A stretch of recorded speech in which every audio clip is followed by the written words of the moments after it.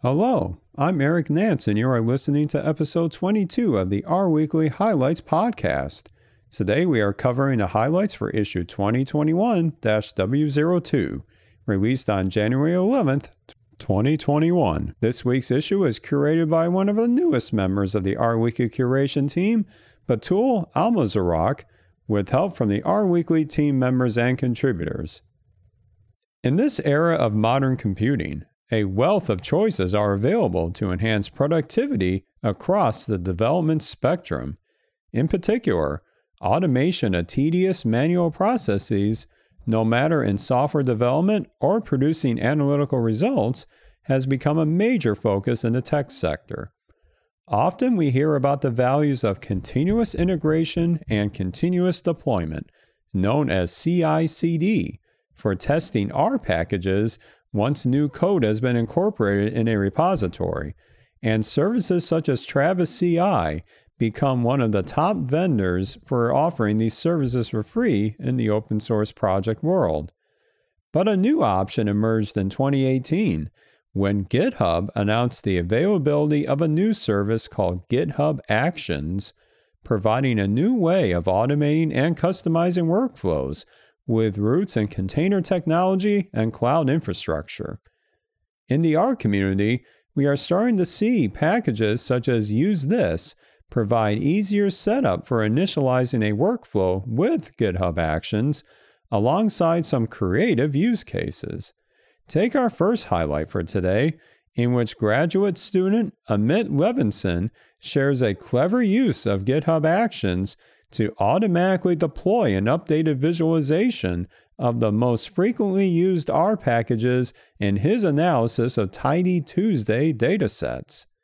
In his blog, Amit details his thought process and the intricate processing he developed to extract all references to packages in his repository's R scripts with clever application of regular expressions and string manipulation to produce the concise bar chart with ggplot2.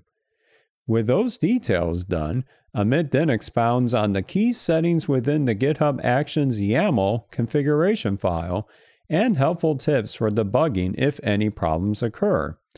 I know after I read Amit's post that the gears started turning in my head for what I can do to automate some mundane tasks in my workflows, and perhaps Amit's post will inspire you to explore new possibilities as well.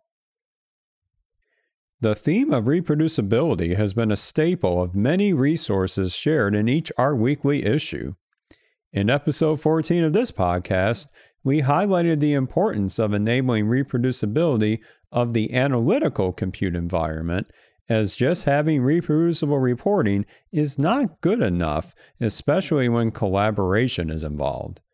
A vital piece to the overall reproducibility puzzle is the renv package authored by Kevin Uche from RStudio for managing package dependencies in a project.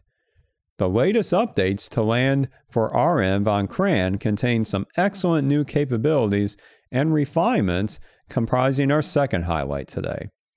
Major gains in efficiency include not reinstalling packages that are already present and up to date in your library, better stability for reloading within the same R session, plus fixes for parsing R Markdown documents that contain reused chunks, and in addition, new configuration options such as install.verbose allow you to view the full package installation message stream, which is especially handy when a package cannot be installed correctly. I've had this happen just recently when a package was missing a key system dependency in a Docker container based in Linux, and tracking down these errors can be a quite challenging exercise. Speaking from personal experience, renv is a vast improvement over the previous package developed by Kevin called PackRat, and you can hear more about Kevin's motivations and development journey of renv in episode 32 of my R podcast, which is linked in this episode's show notes, as well as a link to my latest live stream for the Shiny Developer Series, where I share my new development infrastructure for R projects that would not be possible without REnv managing a robust package environment persistent across containers. The landscape of machine learning, and more recently, deep learning, is rapidly evolving to tackle increasing complexity as well as the latest advancements in back-end infrastructure to generate insights and answers quickly. Many of the recent libraries are released for Python, but our users are not left out in the cold, as the Reticulate package provides the virtual bridge between arguably the two most popular languages within data science. A product of research and deep learning best practices is the FastAI module, backed by the company of the same name, aiming to provide first-class support for deep learning applied to vision, text, audio, tabular, and collaborative filtering models, among others. The R wrapper to FastAI has recently been updated on CRAN, bringing into the fold new ways to lock in weights for a neural network layer referred to as freezing a model, and conversely, unlocking or unfreeze the same model to continue model training, as well as support for the ICE Vision object detection framework, which is often used in computer vision analyses.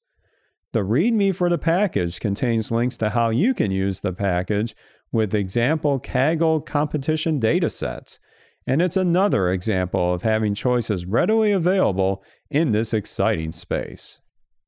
And those are your R Weekly highlights for today.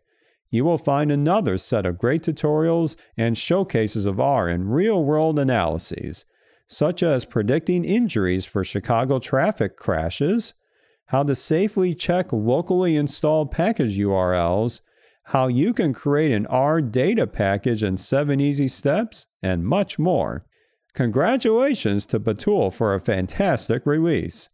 If you have a New Year's resolution of giving back to the R community, our team is always eager to welcome new curators. You can find complete details on our home site at rweekly.org. And if you have others that you think would enjoy listening to this very podcast, we would welcome your retweets or other ways of sharing across the various social media or other platforms. Have a great week, and we will be back with another batch of our weekly highlights next week.